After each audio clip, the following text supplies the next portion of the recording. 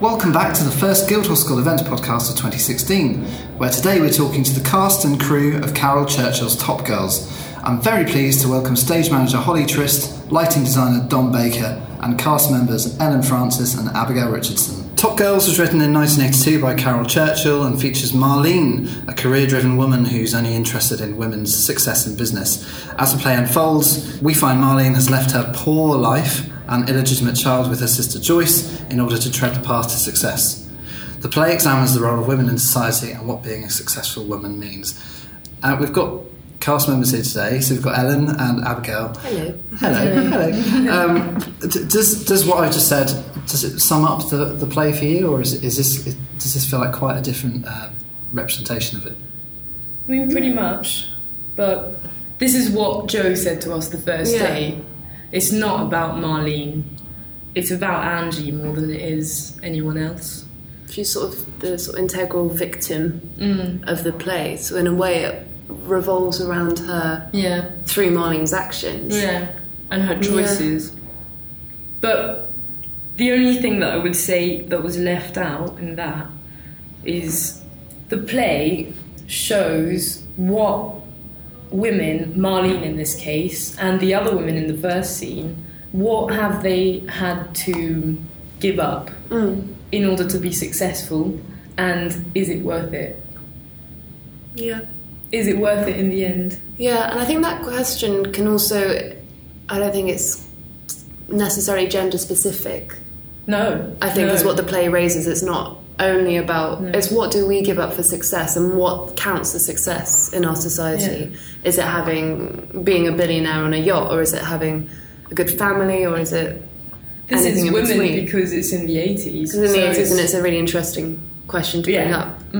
Abigail, you're playing Marlene. Yeah. So you're are you the sort of lead role in this? I mean, a lot of the play is around her choices and around, I should say, my choices and my decisions, and it's also, but I'd say it isn't really, because Joyce is her sister. It's almost like the antithesis to you, politically and then lifestyle. Yeah, and then you've got Angie, which is, our daughter, kind of, weirdly.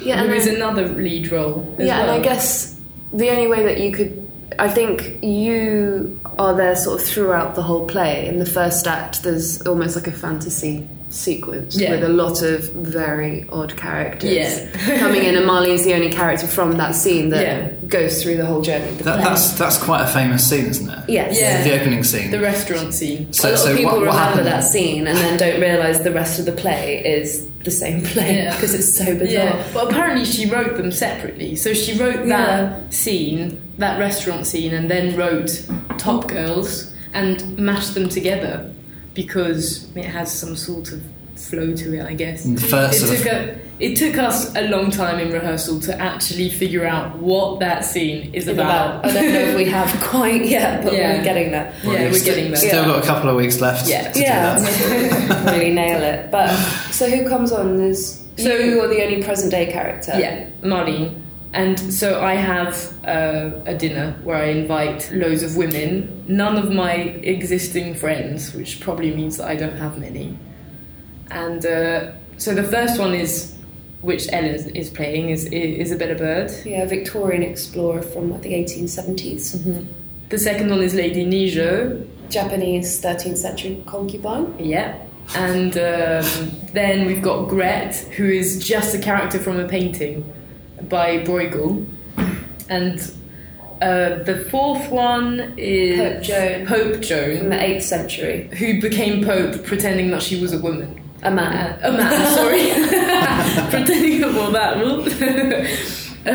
that she was a man, and they only found out, I think this story is hilarious, they only found out that she was a woman because she gave birth in the street during a procession. That's a giveaway, isn't it? So like all these anecdotes sort of come up through.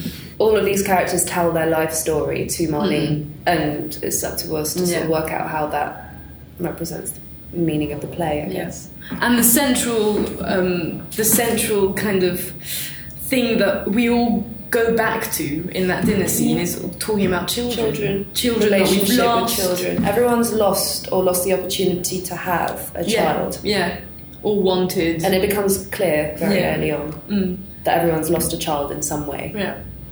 Or left something behind, like you as Isabella left responsibility. Your sister. Yeah. Because of their desire for success. Yes. Yeah, exactly. And to go on and to push through that. Probably something that a lot of people in London and beyond can, resonate with. Yeah, it's really interesting really doing this play with the school in the middle of the financial district. Because literally you walk outside and there are a million Marlenes just walking by in their black heels and their black coats. Oh my goodness, with their Gucci bags and stuff. It's crazy. It's written in 1982, and you said it's a really interesting time for this to be written. So in the very sort of the first few years of Thatcherism, and I guess that's reflected in the play, in the writing and in this sort of representation of success. How else do you feel that coming through? Well, even though it's so specific to a particular time, because, I mean, Margaret Thatcher is actually mentioned in the political argument at the end of the play, in the last act. But it's so relevant, it's really so universal. Now. Like I think even over Christmas, I had a massive, massive row with my family over, just talking about politics. Yeah. Talking about I think we were talking about what was happening with the refugees at the moment, and just having that massive row, that massive confrontation. It's got nothing to do with Margaret Thatcher. No, but it has everything to do with it at the same time, and family. But no, it's really interesting having a new Conservative Party come in. Yeah. And this question of the individual versus the group really comes in at the end of the play, and I think it's really interesting now in terms of it is with the refugee crisis. What is our responsibility, and what do we ignore? Yeah, which is exactly what Marlene does. Yeah, completely in the play for her own benefit, completely. And we've got a couple of the crew here. Hope you don't mind me calling you that. Sorry. We've got Holly, who's the stage manager, and Dom Baker, who's lighting designer. Does it look really 80s, or is it sort of has it been moved? Well, what's really interesting from a lighting point of view is that the designer Dora has decided to move the look of the play away from being naturalistic, like it was set in a 1980s house or whatever, to being much more abstract. So it's set against the backdrop of the 1980s, and you can hear that in the script, but from a set design and lighting design point of view, there's a lot more to play with. And we wanted it to look a lot more sort of shocking, I suppose, and a bit more raw compared to the naturalism that the play was intended with, so that it can work with the script in how you interpret the script. I think raw is quite a good word for it. In terms of all of the furniture is very distressed. And it's grey, and it's got lots of colours in it, it's got some metal on it.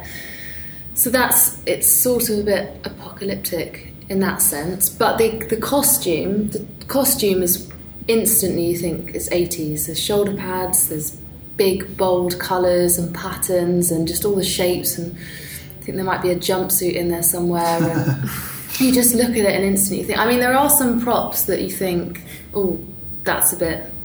Before now or whatever. I mean, we had a kettle turn up today and it looked ancient to me, but obviously it's not, it's just in the 80s. I think the main thing in terms of how it looks is the costume that instantly says, if you weren't listening to the play, if you were just watching it, you'd look at it and think, that has to be the 80s.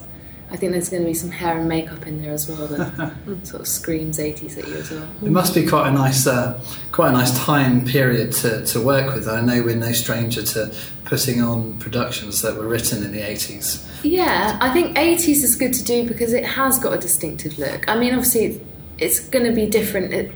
Every time you do a period piece, it's going to be different to how it actually looked because we're sourcing it now, not then. But I think... especially I think 80s is quite trendy. I think it's got a... Well, if you've ever been to East London, it's basically the 1980s, isn't it? Exactly. So I think it helps I think it helps actually that it is still quite a recent thing. There'll be lots of people in the audience who were born in the 80s or lived through the 80s, and that will be easy for them to see. But for people like me that I was born after the 80s, I think it will still be obvious. Not only just because they talk about Thatcher and everything. It does look obviously 80s, even though the set doesn't look 80s at all. Okay. Well, I think we should move on from the 80s because you're making me feel old now.